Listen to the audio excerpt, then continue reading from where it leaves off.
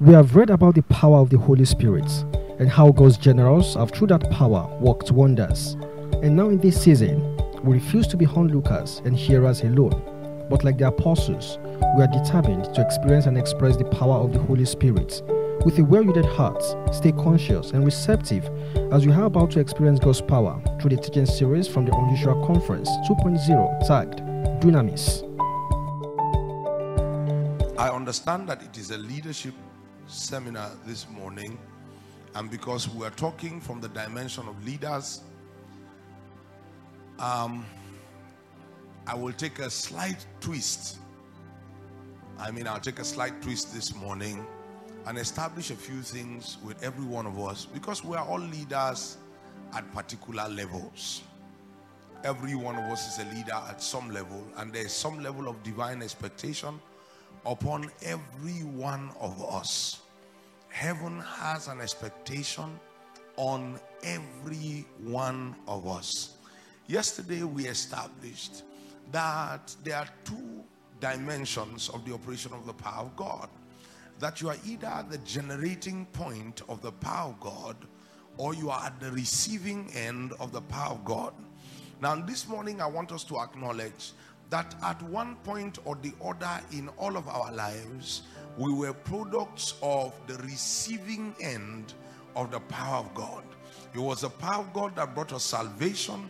It is a power of God that is revealing Jesus to us.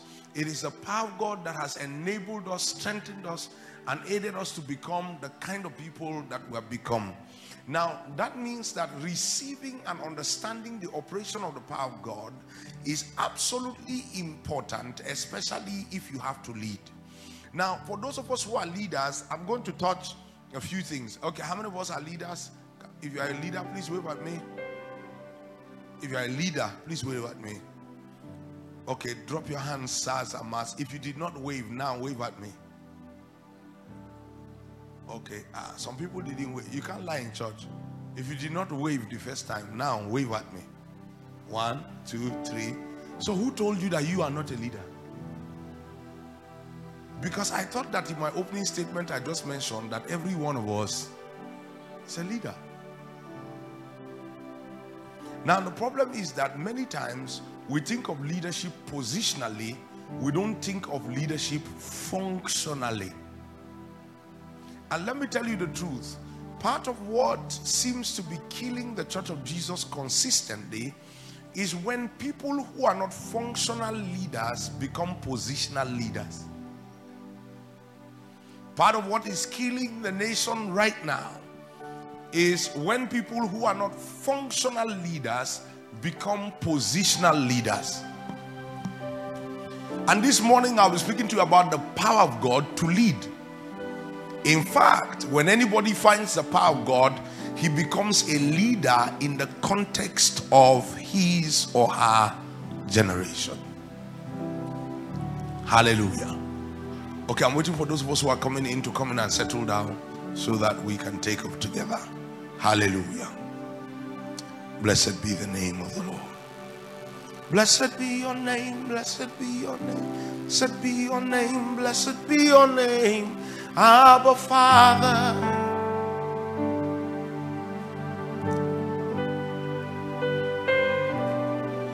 Blessed be your name, blessed be your name, blessed be your name, blessed be your name. Hallelujah.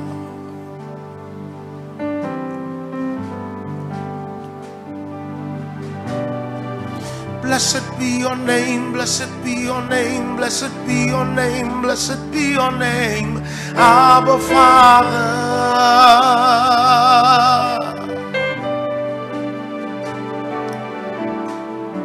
Blessed be your name, blessed be your name, blessed be your name, blessed be your name. Hallelujah.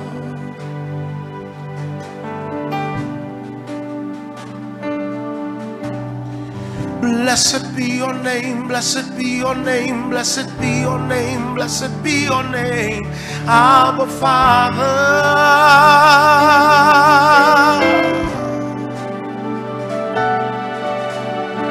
Blessed be your name, blessed be your name, blessed be your name, blessed be your name, Hallelujah. Now, amen. Do I have everybody's attention? So, the moment you discover that you are already a leader, you start to function as a leader. It is your functioning as a leader that people are supposed to identify and then give you a position that grants you the authority of the leadership you already have. I don't think you heard me. Do they say amen in this church? Do you say amen when you are blessed? Do you say, and I want to be sure. Do you say amen? Okay, so let me go again and see in case you will get me this next time. All right? I said, the problem that the nation and the church seems to have is that people are given positional leadership when they have not become functional leaders. But that the God order is supposed to be that you rise up to become a leader, then people see your leadership and many times create a position. I wish you heard me. And many times create a position that will grant you authority and freedom to exhibit the leadership you already carry. That means that the maximization of my understanding of leadership causes that even if there is not an existing position that suits the kind of leadership I exhibit, the present structure is forced to create a position to permit that I receive authority to function with liberty. If you heard me, many things will change inside of you. In fact, if you heard me, you will realize that the drive and the chase to arrive at an office will die. Because you really don't need an office to be a leader.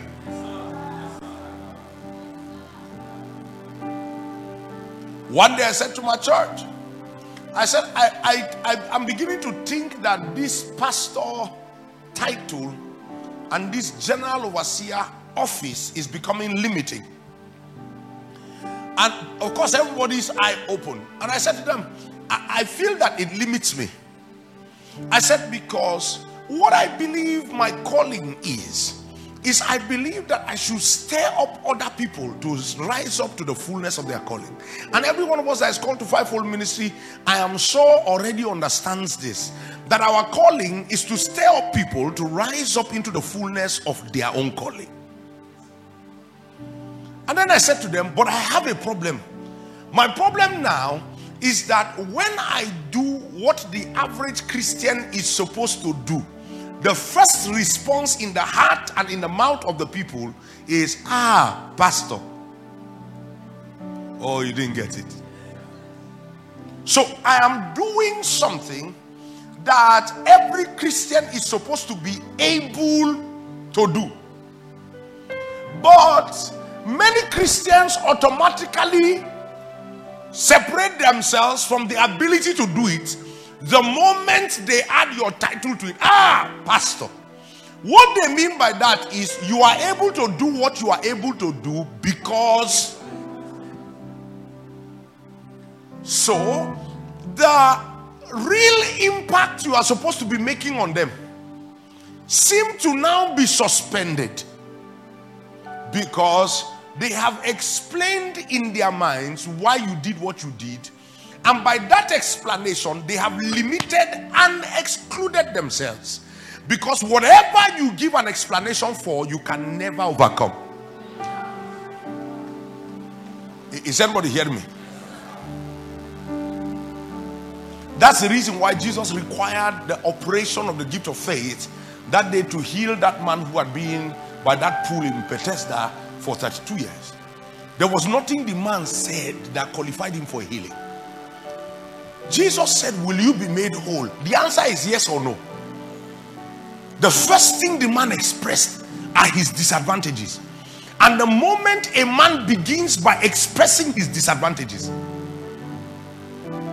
if you go to John chapter 3, you will find a story there All right, it's a popular story. So if we don't even get to read it, I'm sure you'll get to see it. The Bible says there was a man of the Pharisees whose name was Nicodemus, who came to Jesus by night. Now stop. I need you to see the contradictions in this story, because this morning I'm talking to leaders, and I will have to speak about you accessing the power of God to change the life of others or lead the life of others.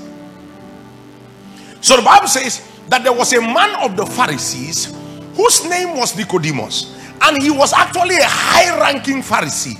The Bible said he came to Jesus by night. Listen to me. This was an interface between a positional leader and a functional leader. Now, I hope you know that Jesus throughout his lifetime did not have a structure, did not have an organization, and did not have a position. He was rabbi not because he was consecrated rabbi in the temple. He became rabbi functionally. So the guys, let me put it properly, the boys who were around him called him our teacher, not because he went to some school and received a baptism.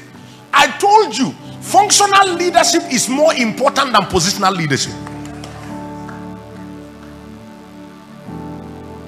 I will show you one piece of scripture in this leadership bit of the before we take the break, and then when we return from the break, we will delve into Ephesians chapter 1, that you may know what is the exceeding greatness of his power that is at work in us that believe.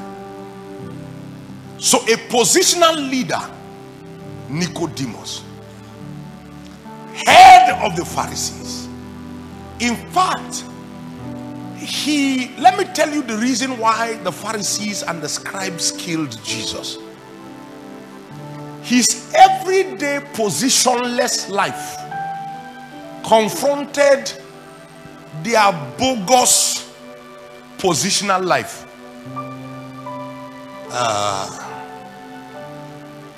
Let me tell you why. Can I say this to you? Can I say this to you? The day you choose to be functional, you have to have the wisdom to deal with that which is positional. Because if that which is positional stops being functional, your functionality becomes the greatest threat against positional leaders who are not functional.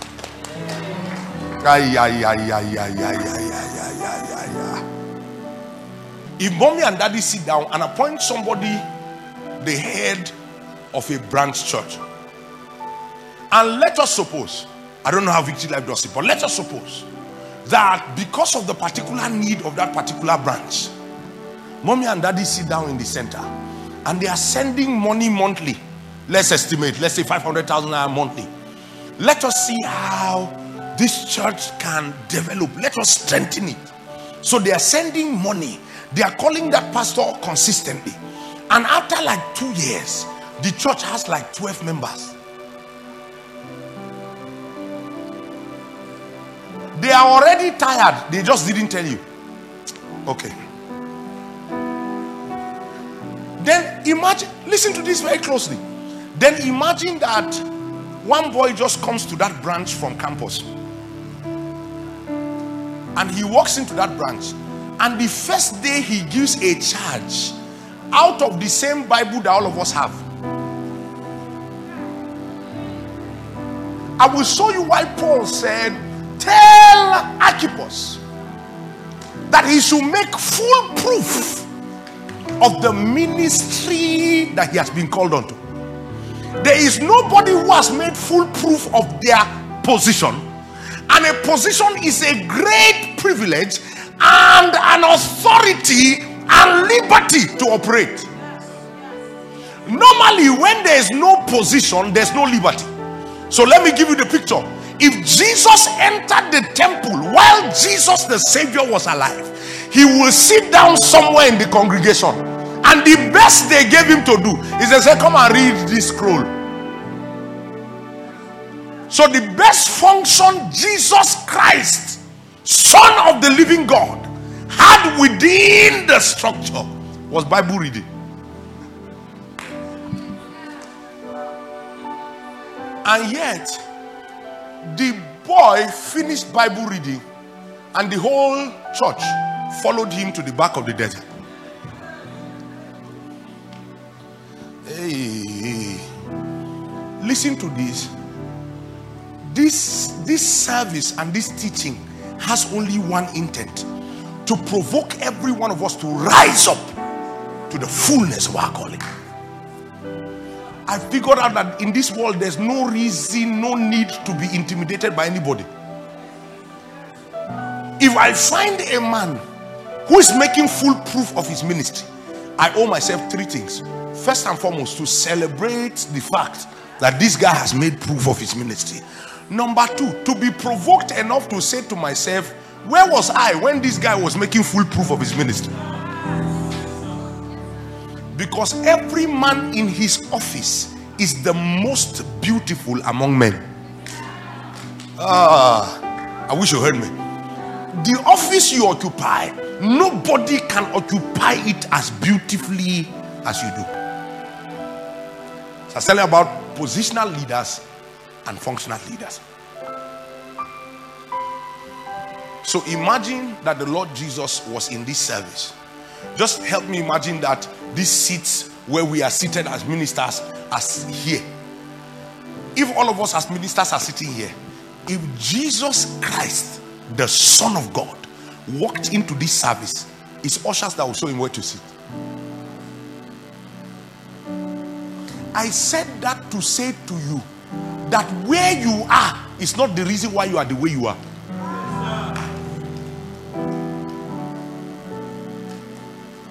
So people seem to exalt and see the glamour of positions rather than see the responsibility of function.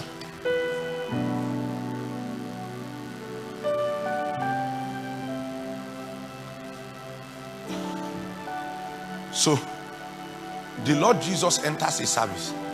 The best they gave him was Bible reading. He finishes the Bible reading and he makes the mistake of adding one statement after it. This day, this scripture is fulfilling your eyes.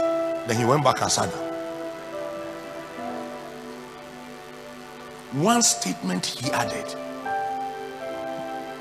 Sir, today we don't know the name of the Pharisees and the scribes and the chief priests. The service leader of that service, we don't know his name. The main speaker of that service, we don't know his name. If there was a guest speaker today, we don't know his name. But one boy, I always like to remind people that if Jesus was alive today, imagine a 30-year-old young man. It's because you are reading him in the Bible now. That's why you have an exalted view of him. He was a 30-year-old young man whose history is known to his family. People were not even sure whether he was legitimately born. So, I said, I was preaching in a church in Lagos about maybe 6-7 years ago. And it was a church full of old people. And I said to them, some of you think you believe in Jesus. It's because you didn't meet him. If you met him on the days he was walking on the earth, you too might not have followed for his meetings. Maybe the best you will have done is sit down at home and say, Kai, that boy is trying. You know the way the boy is becoming popular these days.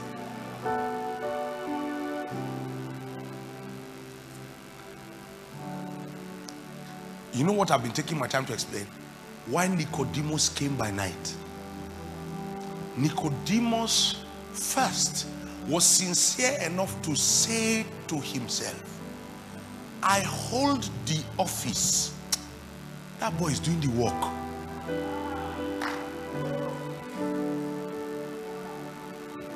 And yet, Nicodemus was not humble enough to identify with where the work is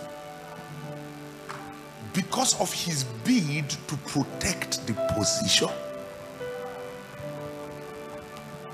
can I say something, especially to those of you who are younger? Please listen to me very carefully. Because if you are actually hearing me in this service, I'm not talking to those who have position. My real target is those of you who don't have an office. And you think that not having an office is the excuse. People called me pastor at least 8 years before oil touched my head for ordination.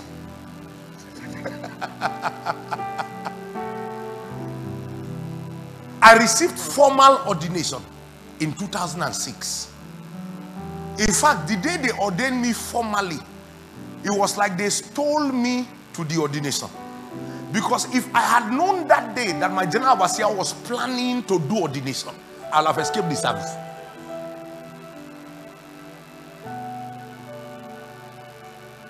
But from as far back as 1998, the Lord is my witness.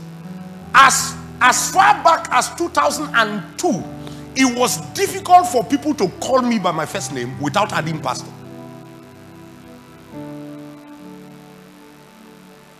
It was, people had to brace up to say Chintok, because even they were not comfortable. It was in 1997, 1998 that people started saying pastor, pastor, pastor. So the title didn't come by position. It came because wherever we went, like Master taught us, we were doing good. When we sat down with the Bible, we studied it like pastors would.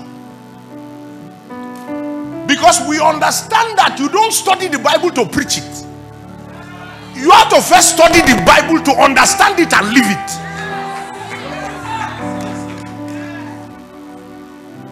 So in 1994, when I decided that I was going to order my life by this Bible, I started reading it like my life depended on it. My parents were not pastors. The best they had was eldership in a traditional church. In the church I grew up in, you pray in tongues, you are possessed with devil.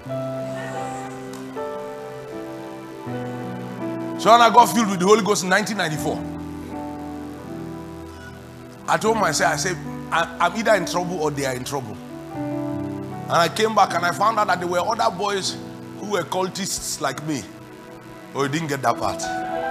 Yeah, because as at that time, if you were filled with the Holy Ghost, you were possessed or you belonged to a cult. So I found a few other young youth fellowship people who were cultists like me, and they were praying in tongues. Now their own problem was that they were not wise enough. They took the membership of the church. When I realized that the church had the power to suspend you for speaking in tongues and getting people filled with the Holy Ghost, I refused to take membership. My membership was the membership of my father. But my parents were in the church. So when they come for Holy Communion, I don't eat it because I'm not a member. And that's where they suspend people. And they cannot suspend my father for the sin of his son. And guess what? When they started plotting against my father because they believed that his parents, they'll just get up and be telling our parents, parents, learn to control your children. Even our parents knew who they were talking to. My father was very functional in church, so it was difficult for them to confront him. So they will come to preach in church on Sunday. Parents, learn to control your children. These days, children are going everywhere. Some of them have come back. They're doing ba ba ba ba ba ba ba ba. My father will sit down there quietly. When I noticed that the persecution was getting much, you know what I did? I found the children of the lead reverend of the church and made them my friends. Then one day in the evening, we came for band practice. And the power of the Holy Ghost fell. And they got filled with the Holy Ghost.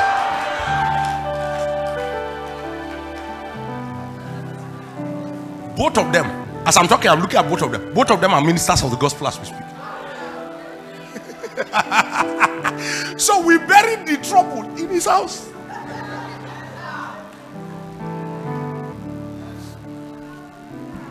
Oh.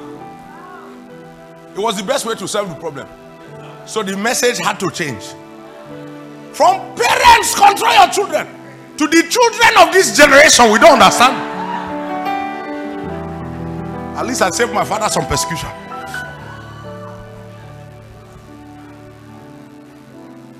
I said that to say, I didn't become a pastor because they poured oil on me. I started to function as one. And when I picked up the function, I didn't start because I was targeting to become a man of God. I started because in 1994, after I got filled with the Holy Ghost, I said to myself, if this Bible is God's word, I will prove by my life that it is God's word. So I'll find everything in it and live by it. By 1997, 1998, people began to call me pastor, pastor, pastor, pastor, pastor, pastor. By 2002, it was difficult for people to call my name without adding pastor. Then finally, by 2006, they snuck me to the altar because I was just sitting down. It was the last day of our church convention, and I was just happy God had done mighty things. And as at that time, I was assistant lead pastor of a branch without ordination.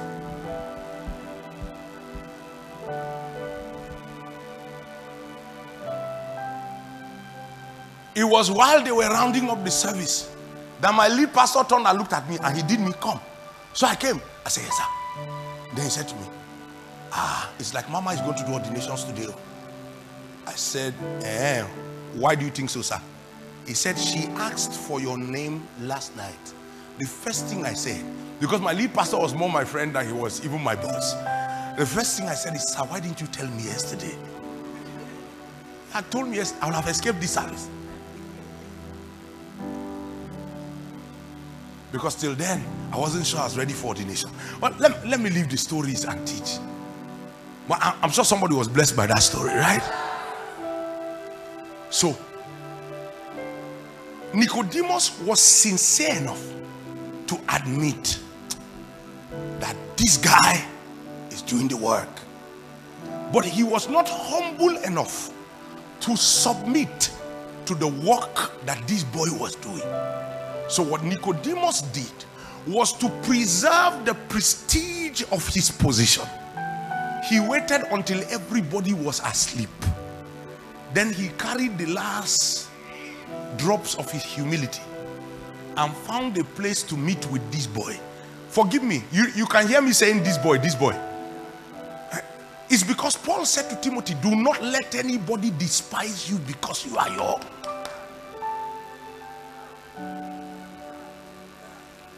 Mommy, recently I preached a message.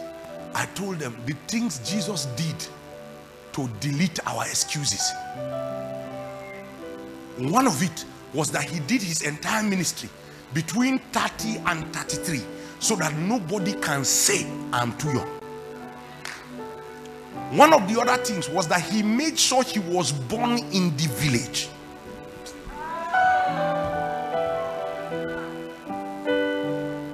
God made sure that the year they were born Jesus, his parents relocated to the village. So that you cannot wake up and say, because I came from village, if I had gone to school like all these boys. That's the third one. God made sure that Jesus didn't have formal education. Don't worry, I have my university certificate.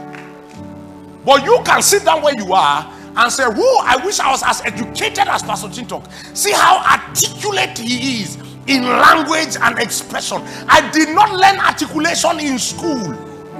I was anointed by God to gain utterance.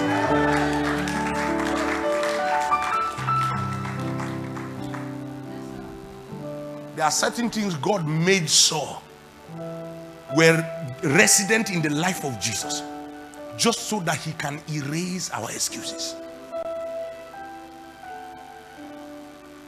One of the other things is that God made sure that the highest authorities in the land were against him from the day he was born.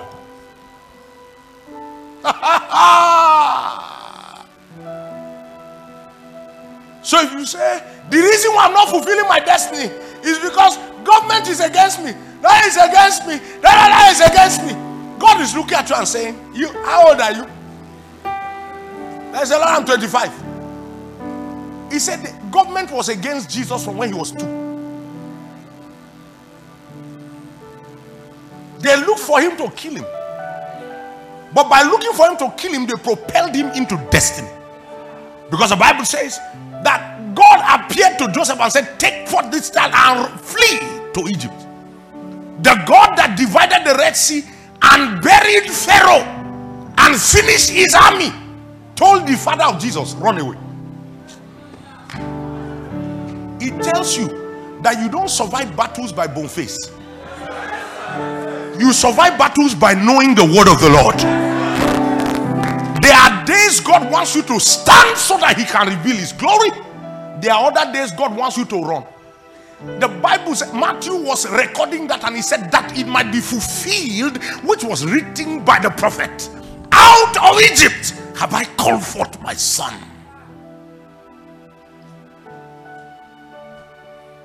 So even the opposition of Herod could only help him align in destiny. See, I left one message to enter another one briefly. But so how many of you still have excuse? What's your excuse?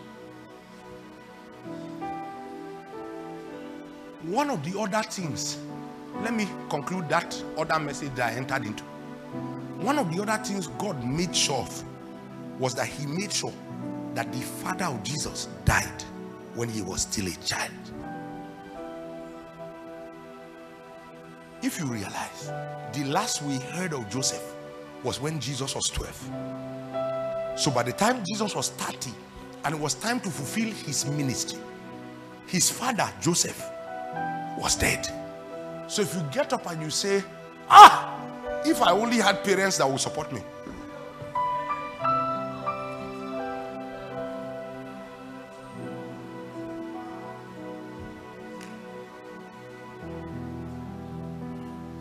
You can take that one. That's bonus. It's not part of this money. It's bonus. It's bonus. The things God ensured to erase our excuses. So, and God made sure he did it in the life of Jesus the Christ, the Son of the living God. So that none of us, listen, I figured out that there's nobody who has all of these factors against him at once.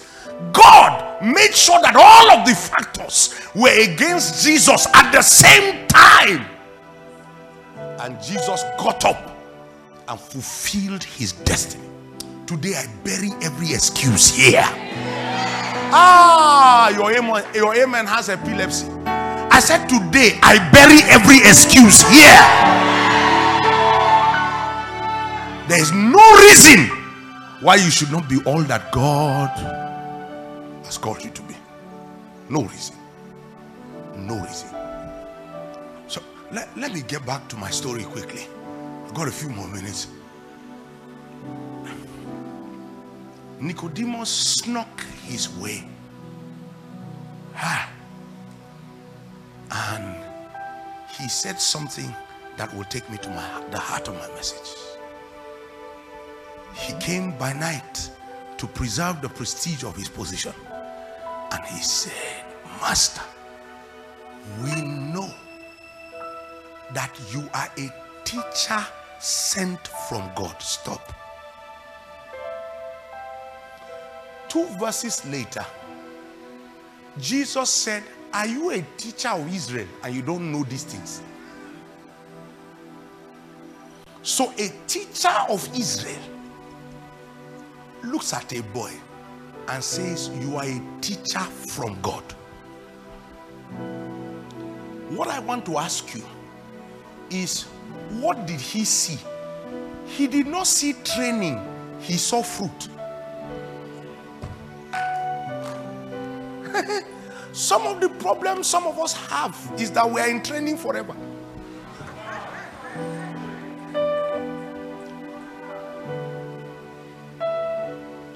You know, training, or what contemporary believers call process, seems to be one of the excuses that we can easily postulate as a reason why we are not manifesting. So you hear very spiritually sounding things like everybody has their time.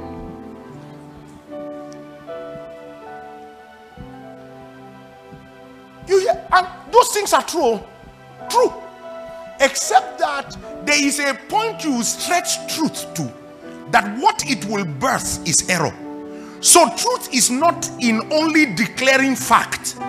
Truth is in fact expressed within the context of time and usefulness.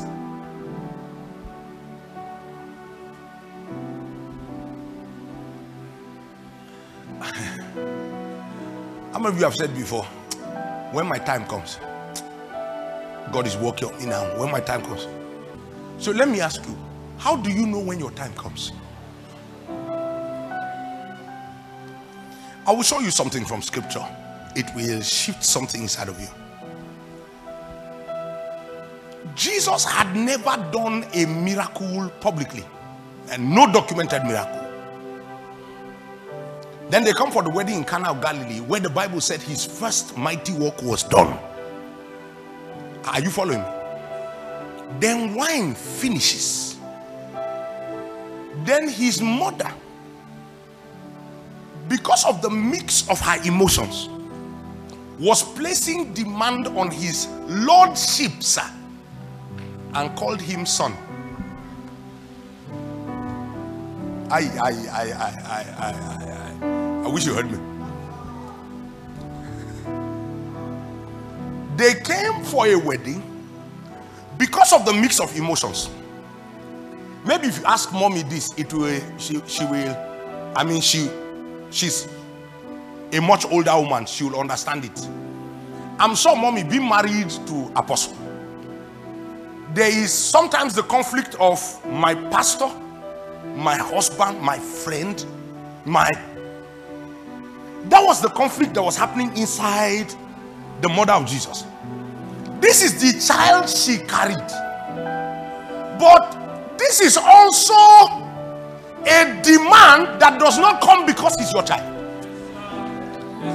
It's a demand that comes because now the hand of God is upon him. So she looks at him and she says, son, they have run out of wine.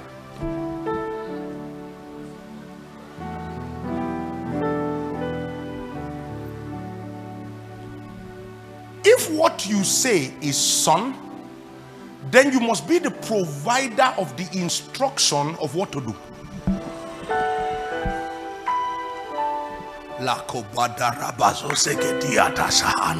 I wish somebody heard me.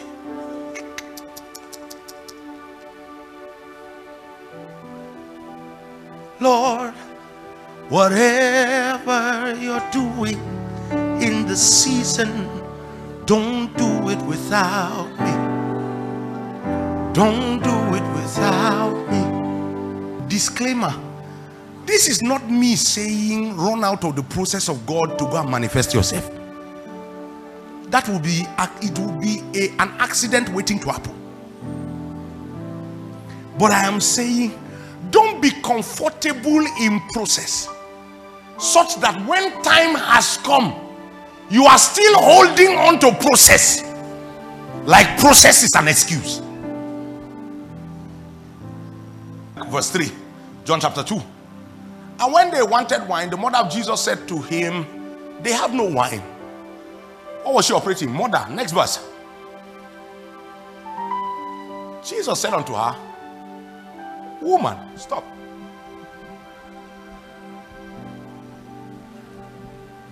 What did he do to her? He moved her from the positional office mother. Because if she holds on to her positional office mother, it disables and disqualifies. I said disables and disqualifies. The person who is disqualified for the miracle is her. The person who is disabled to perform is him. You realize that the Bible says that he went to his hometown, and there he could do no many mighty works. The reason was because every time they saw him, mommy, Jesus, now I heard that you have left carpentry. They are now jumping from town to town. Hey. But you know that in Israel, boys don't leave the legacy of their fathers. Is there a way you can be mixing this ministry and small carpentry? The Bible didn't say he did not do. The Bible says he could not do. That means if you displace a man, you disable him. You take a man out of his office. You take a man out of his ordination. You disable the man. The man can no longer function. And sometimes, especially when you are dealing with somebody who is younger, the tendency is to think that they disrespect you. Because the next time they will call you, they will not call you mother, they will call you woman. It is in an attempt to reclaim their office so that they can enter into a proper operation. I wish you heard it.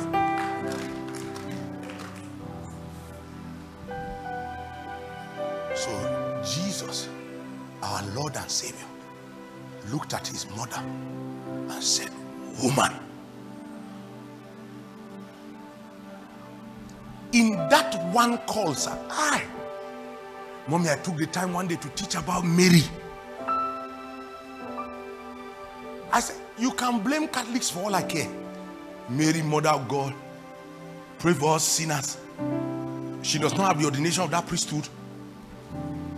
And yet, if you follow the faith of that woman in truth, my God, the things Mary took from Jesus, there are not too many mothers that can take from their children. Do you know, sir, that boy looked at his mother and called her woman. She didn't hold her breast and curse him.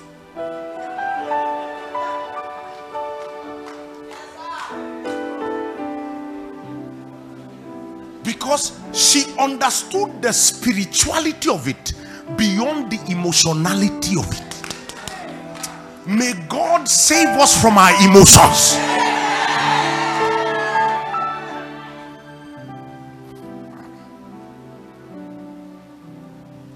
So Jesus, in his office, he had returned from the wilderness. His mother said, son, they have no wine. To ascend back into his place, he said, woman, what have I to do with you? He said, for my hour, my time has not yet come. That means what people use this for is, oh, my time has not come. That's what I was trying to address, right? But then his mother did something instantly. Verse 4.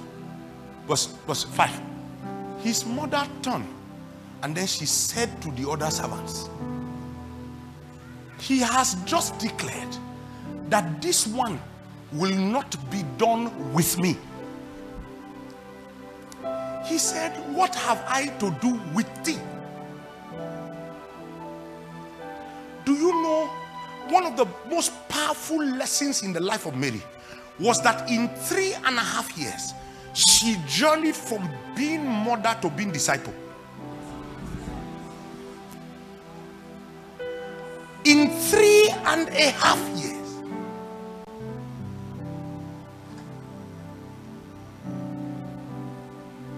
Because he said, what have I to do with you? I determined the hour, and my time is not come. She walked out, looked at the servants, and said to the servants, I just missed the operation. Let me talk to those of you who are young. Do you even know your ordination? So how do you know when you are taking out of the space of your ordination?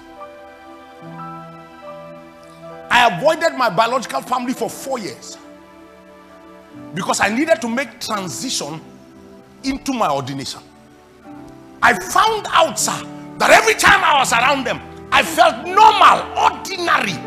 I felt like paper. Every time I left the environment of my family and I entered the environment of my ordination, I felt alive. I could stir the power of God. Then I said to myself, in their best interest, I need to go away. Because if I go away, two things will happen. Number one, I will affirm my ordination. So that next time I come among my siblings, nobody is in doubt of my ordination.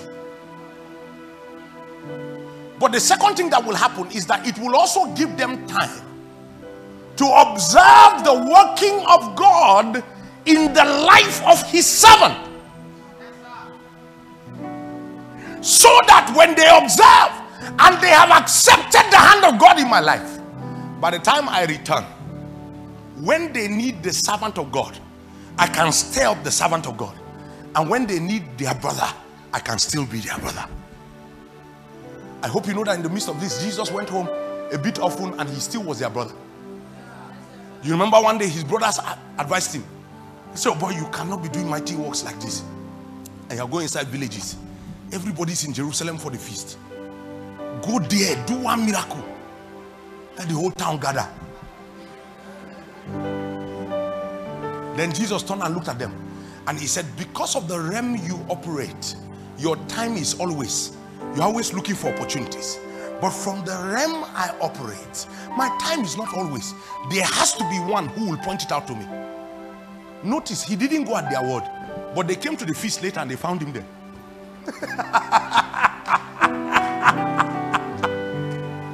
He's an amazing master.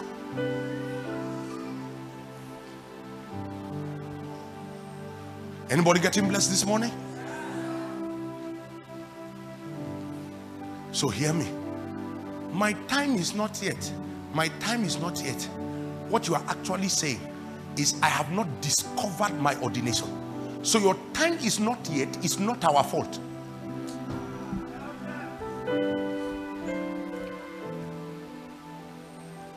Did you hear me? So you are standing in front of a circumstance and they say, in my day. In your day? When you say that in my day, say it shamefully.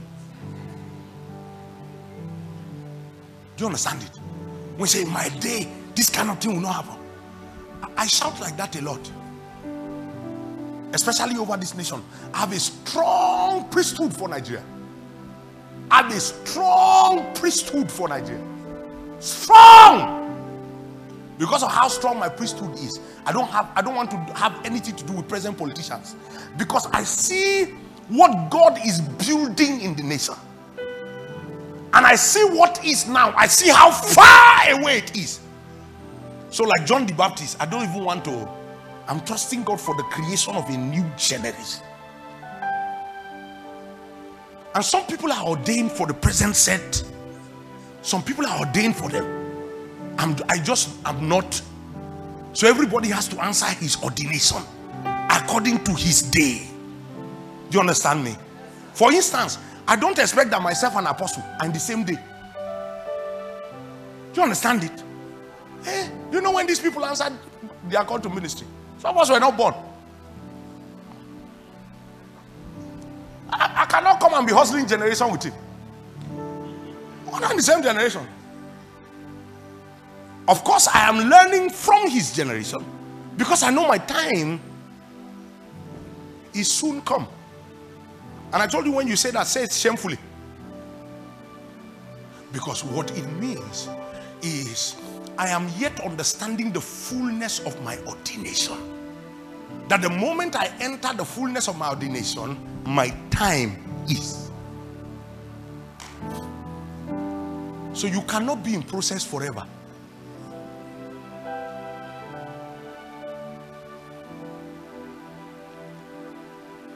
And let me say this one, it will pain a few very humble people. To pain humble people. Because that humility It's not humility, it's humility. You know the difference now. And the moment you accept your ordination, you are not sorry about it in any way. So no man is humble about his ordination before men. His humility about his ordination is before God. When a man enters his ordination in front of men, there is nothing on his face that says this man is humble. God was ordaining Jeremiah, a young man, and he said to him, don't fear their faces. He said, you will go where I ask you to go, and you will say exactly what I tell you to say. So many times a man in his ordination is a representation of God. And at that point, he's not seeing age, he's not seeing size, he's not seeing. All that is upon him is the fire. When he's done, then he can say, uncle, good day, sir. Mommy, wait on, ma. You don't apologize for your office. Many of us expand the boundary of our humility into our office, and it makes that we cannot function maximally. I need to get out of there. I was telling you the story between the functional leader and the positional leader. And my prayer is that those of us that already have positions, the Lord will make us more functional. And those of us that don't have position will even begin to find functionality. Because when your functionality arrives at its maximum, if a position is not available, it will be created.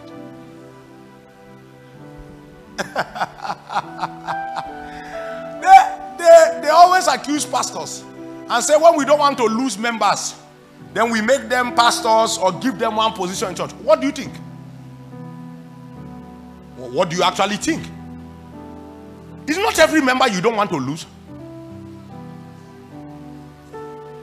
If there's a member you don't want to lose, it means that the member is functional. I wish you heard me. And it is between us pastors and God whether your functionality is on the basis of anything carnal or fleshly. But whether carnal or spiritual, nobody wants to lose a functional person. That's the truth. And many times we have to suppress our earthly emotions and submit under the lordship of the God who called us to be able to release people who are functional. At some point, let me save you that story. Let me save you that story. But the Lord will bring you understanding in your heart. One day, a young man came to me and he said to me, sir, I was just about to leave my church and I've just been persecuted so badly by my pastor and blah. Then I turned and I said to him, congratulations. He said, Pastor, what do you mean? I said, it means when you were there, you were functional. And it is that faithfulness that God chose to reward by releasing you into a next phase of assignment. So don't blame your pastor. It is your functionality he doesn't want to lose.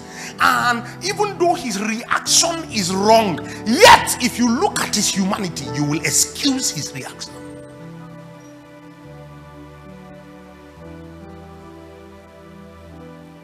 That's the truth. Because at some point it almost became a headache for me. I started to say to myself, why is it the most faithful workers, pastors, that suffer the most persecution when they are about to leave? I found the answer. It is your faithfulness that made you functional. And your functionality became almost indispensable in the system. How do you expect a lead pastor to take a man upon whom a lot of trust has been bestowed on, and you are walking away and you think he should be smiling and be happy? Anything they do to you, just take it. And you know, I'm not excusing senior pastors. By the grace of God, I've released a number of people, and I've done my best to release them well. But I'm saying to you, now you understand it. Then I added, I said to him, And that last phase of persecution that you thought was a persecution was God hastening to finish the things that are undone in your life, so that by the time you arrive at your own leadership, you can be truly faithful. By that announcement, if I hear you say, Queen, because somebody is leaving, then you too, you fall to the sin of lack of understanding. Because if God commits a structure to your hand, if a faithful man is leaving the structure, the dilemma with him is who else can feel this thing. A pastor has served with you for 35 years, then he gets up one day and says he's going. Do you know how much trust is in 35 years? Please be gentle on pastors. Be gentle. You don't have the slightest feeling. One day, oh, why am I talking like this now? Lord help me. Lord help me. One day, one of my daughters posted a video online. And was a video of a pastor who had warned a bride and a groom not to come late for their wedding. And he had established it as a rule in church. And according to the videos, you know, social media has exaggeration powers to discredit the Church of Jesus. You know that, right? So according to the video, follow me, this leadership session, if you are not a leader and you are hearing this I'm saying, better grow, because if you run your mouth, because we're supposed to be having this session with people who have grown in their capacity. Praise the Lord. So my daughter said, what kind of thing is this? All these pastors just think they are God. They will do whatever. They arrived late. Then the pastor said he will not come down from his office to join the wedding. He said the bride and the groom, with one representation of each of their families, should meet him in his office. He will join the wedding there. Social media went agog. He wants to spoil their day. Will somebody marry twice? Blah, blah, blah, blah, blah, blah, blah, blah. Then I saw my daughter comment on it. I reached her straight. I said, if you don't pull down that comment now, I will disown you from the spirit. If that doesn't mean anything to you, it's okay, you can move on now. Do you know what a spiritual covering is? Go and read Hebrews chapter 13, you know it. If a spiritual covering tells you, I'll pull my cover off you, my brother, cool down. Don't cool down. Take a bottle of Coke. Calm down. Then I told her, well, 3 weeks ago, I almost did it.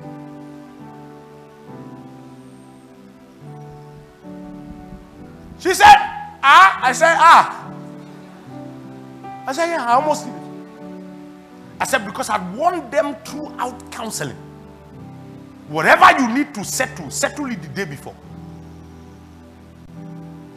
It is wrong. Sometimes we cancel ministering to thousands just to honor you. Then we will come to church and sit down. They will now be waiting for you because you are rubbing powder. They don't burn you.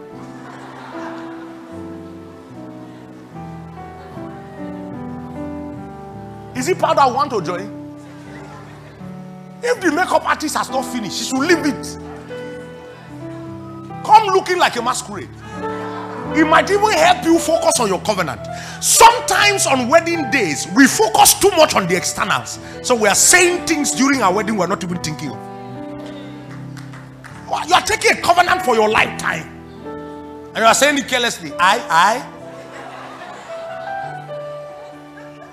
Lead your large. Take you.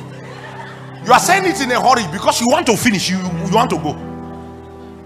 I take you Balaji. I take you Balaji. To be my love friend. My love friend. So the weight of covenant is gone because of the frivolities of.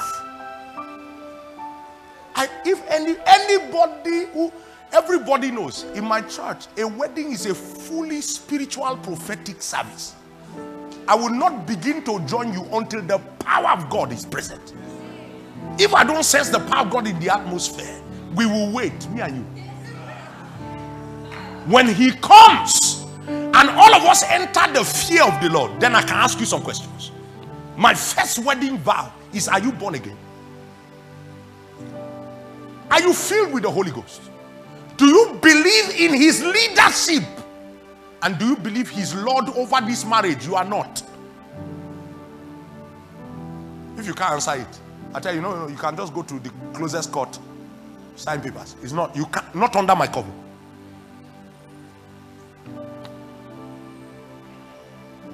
Not under my cover. My daughter made noise about it. I told her, shut up. You don't know what the pastor went through. Guess what? The next week, the pastor died. Because they shipped him in from the hospital to join the wedding.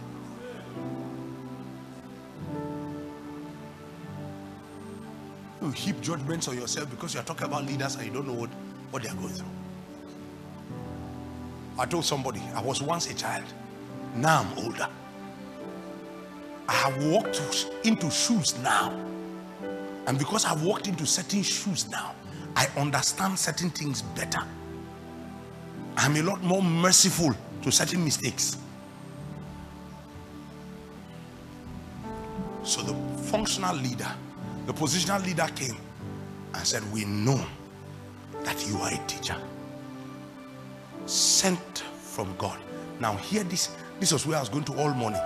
He said, for no man can do the things you do except God be with him. Literally speaking, no man can do the things you do except Emmanuel. Now, Jesus went on to correct a notion in Nicodemus, even though what Nicodemus said was true. God has to be with a man for a man to do the kind of things that Jesus is doing. Then Jesus corrected the notion of Nicodemus by helping him understand that God being with a man is not a function of tinitana biko kwas, tinitana biko kwas. So I want to be with that man, I want to be with that woman, I want to be with this girl. Jesus, because look at verse 2 and verse 3. Go back. Look at verse 2 and verse 3. Then you ask me, then you tell me what God, Jesus, the same came to Jesus by night and said unto him, Rabbi, we know that thou art a teacher come from God, for no man do these miracles that thou doest except God be with him. Verse 3. And Jesus answered. Which question was asked? No, I'm asking you a question. And Jesus answered and said, what was the question that Nicodemus asked? Because to answer, there must be a question. Nicodemus didn't ask a question. What was Jesus answering? He was answering the state of Nicodemus' heart. In the heart of Nicodemus, God didn't choose me, he chose you. So see me now, I'm occupying office, but I cannot do certain things. You don't even have the office. God is doing certain things by you. And many Christians are limping upon the crutches of their thought that God has favorites. So when Jesus answered him and said, except a man be born again, he cannot see the kingdom of God. First thing Jesus was trying to tell him is this thing is available to every man, except that men have refused the new birth. You see, the new birth is not so that you can go to heaven. The new birth is so that you can perceive the operations of the kingdom of God. Then when you yield yourself to the workings of the blood, the water, and the spirit, according to verse 5, then you become a participant in making those things happen. So simply put, Jesus was saying to Nicodemus, God does not select who will do mighty things and who will not do mighty things.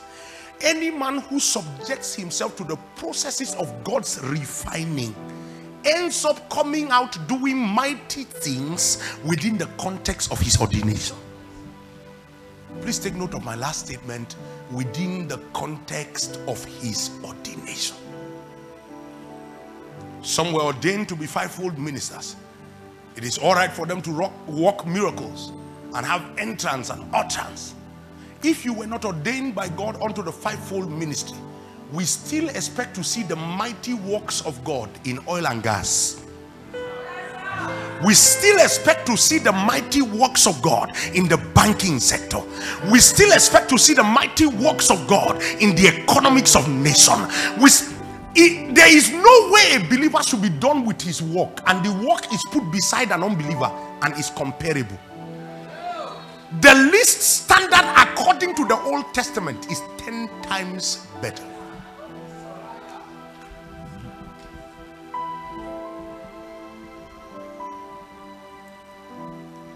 But you know how he does it? Ephesians 3:20, according to the mighty power that is at work in you.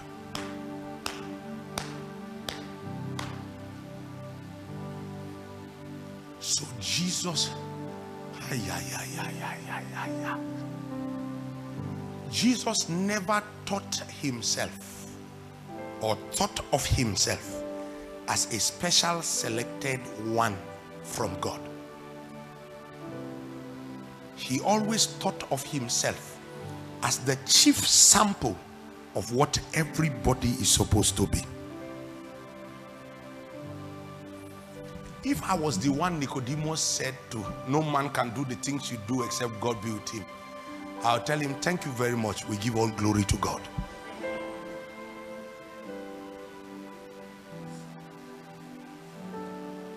But because it is master, he took the time in John chapter 3 to show us that this power, these mighty workings are available to everyone. He said, so if you permit yourself to be born again, listen, functionally speaking, if you permit yourself to be reoriented according to God's perspective, because some people think that born again is, Lord Jesus, I receive you as my Lord and my personal Savior, I will never sin again. That is only the beginning of beginnings. If that is all you have, you can tell why after you said the sinner's prayer, your life still looks like the life of that your cousin who is still a shrine worshiper. But if you arrive at understanding that born again means born again. Listen, everyone, I've been envying a father standing by the door since he's been rocking his child. Everyone who carries a child either knows or does not know the enormous trust of being the one who gives the orientation to that child. So the child's earliest civilizations are the things that are around you. If you love music, the child is likely going to love music without choice, because there's music playing around the child consistently. If you study the Bible, the child is likely going to get up and study the Bible. My son runs to my wife consistently and says to her, I just did my 4 chapters. I just did my 3 chapters. Why wouldn't he do chapters? When you look at me, you know why he's doing chapters. He gotta do chapters. It's the environment around which he was raised. Will anybody be surprised if David ends up a man of God? How? What is there anything else you know? They born you inside the house of a man of God and a woman of God. You are seeing how they are receiving people every day. Almost every anointed man of God has passed by Nigeria and touched your head. Then you now think you escape. Forget it, my brother. Don't be wasting your time. Do you understand it? So born again, sir, means born again. I was born of my father before. He oriented me according to his ways. But God is giving me one more opportunity to now be born by a new father, God. And when I am now born by a new father, the mark that I'm a member of his family is that he begins to orient me according to his ways. So Jesus was simply saying to Nicodemus, if you permit God to orient you according to his ways of living, you will wake up and find out that you too are doing these mighty things. So hear this as I close. Jesus was not a product of self-discovery. Jesus arrived at discovering himself because of the environment God raised him up in. So God carefully chose his father and his mother. And the prophet Simeon, on the day of his dedication, said to his mother, a sword will pierce through your own soul also, and it shall reveal the thoughts of many. Let me tell you what that means in case you don't know it. The word of God is living and active. It is sharper than any double-edged sword, piercing to the dividing. So when he said a sword shall pierce through your own soul also, what he was saying is the word of God will come unto you, and what the prophets wrote concerning this child will come alive inside you, so that you can create the environment that will tell this child who he was born to be. So Mary informed Jesus. Jesus was not born the Son of God. He was born a child by God. He became the Son of God because of the environment and the information that was poured into him. You can't undermine the ministry of Mary. That woman did an amazing job. She told him the story of the angels. She told him the story of the shepherds. She told him the visitation of Gabriel. But she didn't only tell him that. She said, so now we believe. This is what Isaiah said concerning you. This is what Ezekiel said concerning you. This is what Jeremiah said concerning you. It was the same way John the Baptist was raised. I am the voice of one crying in the wilderness. That was written by Isaiah in Isaiah chapter 40. How did John know that he was the one? Elizabeth did a good job.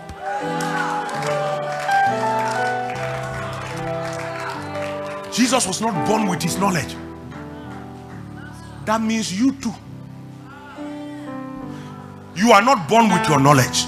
The day you gave your life to Christ, you gave yourself a new opportunity to create a new environment and believe a new set of informations, so that the same power to do these miracles can now come to work in you. The difference between the functional leader and the positional leader is the functional leader sees the power that God has made available. The positional leader is only holding an office so that things can go well. Lift up your hand where you are and tell the Lord, Lord, move me from here. Move me to the place of true functionality. Let me not occupy an office that you have not prepared me for. I thought I will hear believers pray. The words that I speak to you are spirit and they are life. Hope you were blessed by that inspiring message from our lead pastor, and we pray it bears fruit in your life. For more transforming messages, do subscribe to our YouTube channel at Victory Life Bible Church, or keep yourself updated via our website at www.victorylifebiblechurch.org. You could also follow us on our social media platforms on Instagram, Facebook, and Twitter at VLBCINT. God bless you.